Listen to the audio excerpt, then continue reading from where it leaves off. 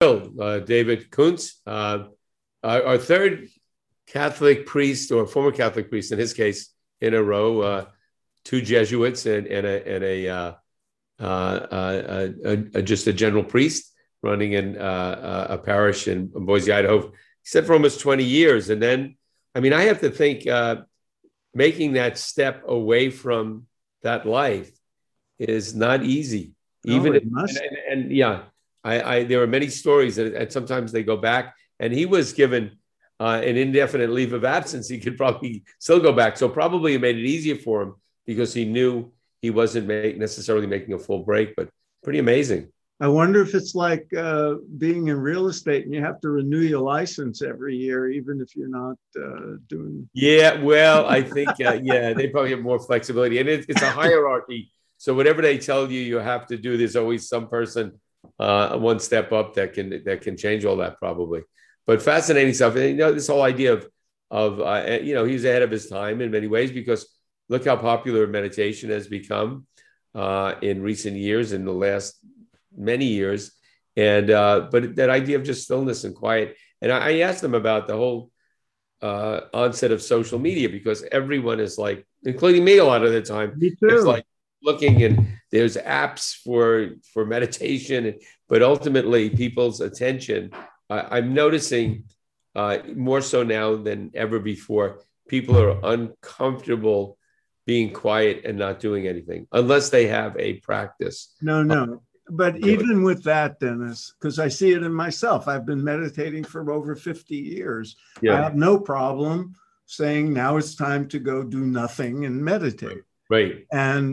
But if I find myself driving at times, and if I am stuck in traffic or there's a long red light, rather than just be quiet and in the moment, I find myself reaching for the phone. Right. To see if I got a text or an email or something. And I think, what the hell is that about? That could wait. I feel like a recovery group because I have to get up and say, I have the same thing. And I remember our friend Dean Slider saying, somebody was giving a talk or something, and he was talking about that. He goes, you know, if you're stuck in a light, relax. It's okay. Being upset about it's not going to bother you. I think, okay, the next, I've been meditating 50 years. The next time I get stuck in a light, I'm going to just go with the flow. It's going to be wonderful. And I'm like, I gotta go, you know, grab the phone. And it's, so we're all constantly working on it. But I do in my life, fortunately, I have the habit of, okay, I'm going to meditate now. Everything else can shut down.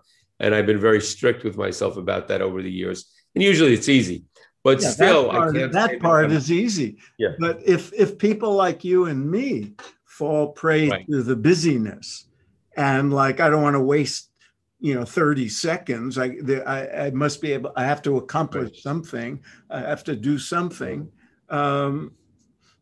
Whether it's like, I'm going to go take a walk, very often I'll have a headset on. I'll be listening to a podcast. Right. And I was reading, unless it's our somewhere they were talking about educational systems in different parts of the world. And they were saying Finland, I think it was Finland had a good program. And one of the things I believe, if it was Finland, whatever country it was, that they emphasized was that often in the States and all, you have these parents that want to fill up their kids' day from the time they get up till they go to sleep. All right, you finished with school. Now you're going to go to art camp. Now you're going to go to this sport. Now you're going to, constantly. And there was an emphasis on just letting the kids chill, play around, have some free time. When I was a kid, when you got out of school, you would go play. That was the word, whatever that meant. And, and there's a value to the structure. There's a value to kids doing sports and theater and whatever, music, whatever they're doing.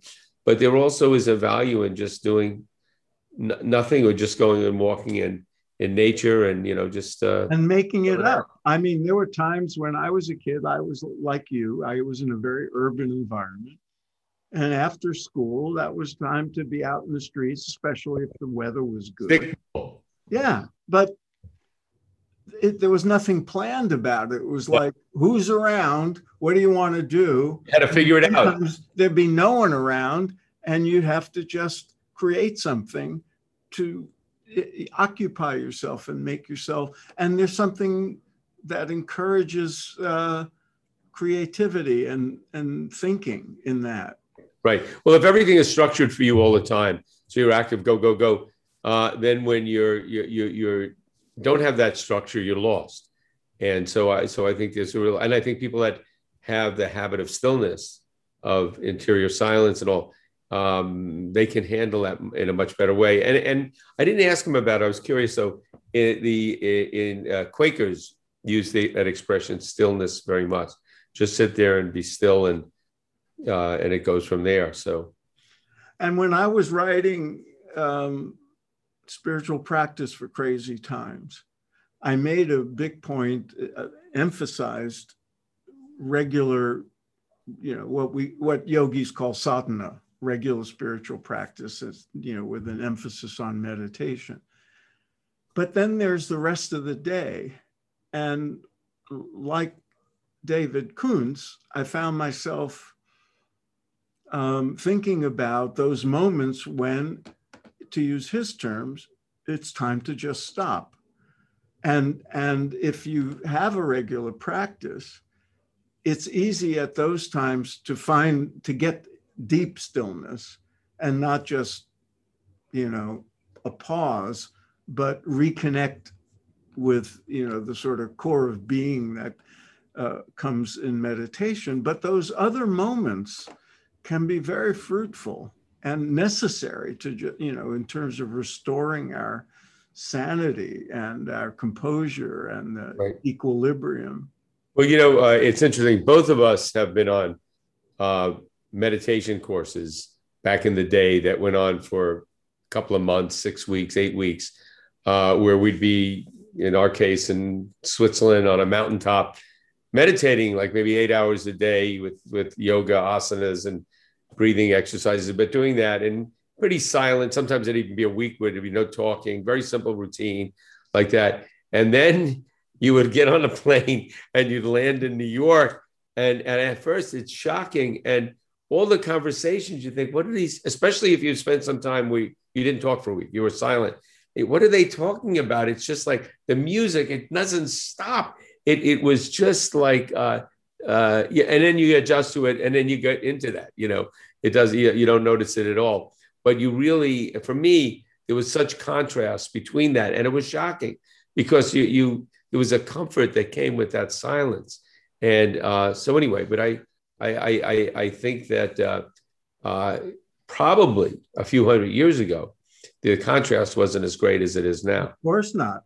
And, I drive an electric car now. Mm-hmm. And the quietness of it makes me really look forward to the day mm-hmm. when there's fewer internal combustion vehicles, because that sound of cars doesn't stop with us all the time, and we don't realize it's in urban environments. If you live in certain urban areas, like I was in Upper East Side of New York, nice area, a couple of years ago, staying there, and I get used to it after a while, but all night it doesn't stop. It's incessant. And everything. And we don't realize it. I don't think we realize the extent of the noise. I live in a fairly quiet neighborhood in LA. There's a busy street not far away.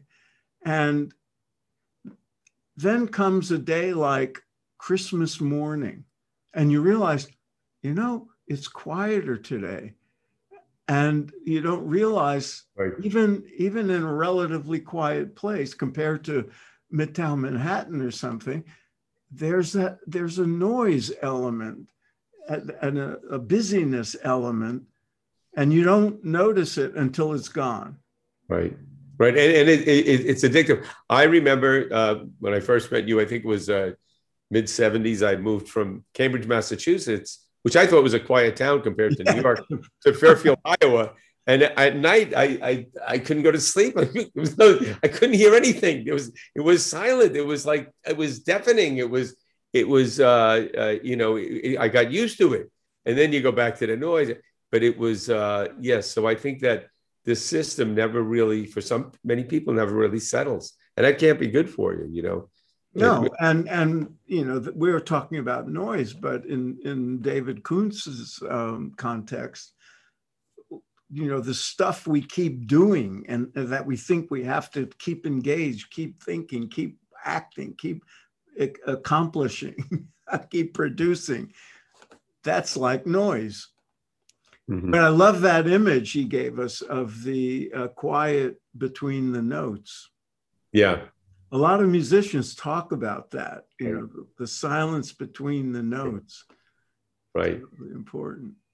And I think my friend Keelan, who's a jazz pianist, was saying when he said for new musicians, they're nervous if it gets too quiet in their play, and I didn't completely comprehend as a non-musician what was meant by that, but I think I have an idea.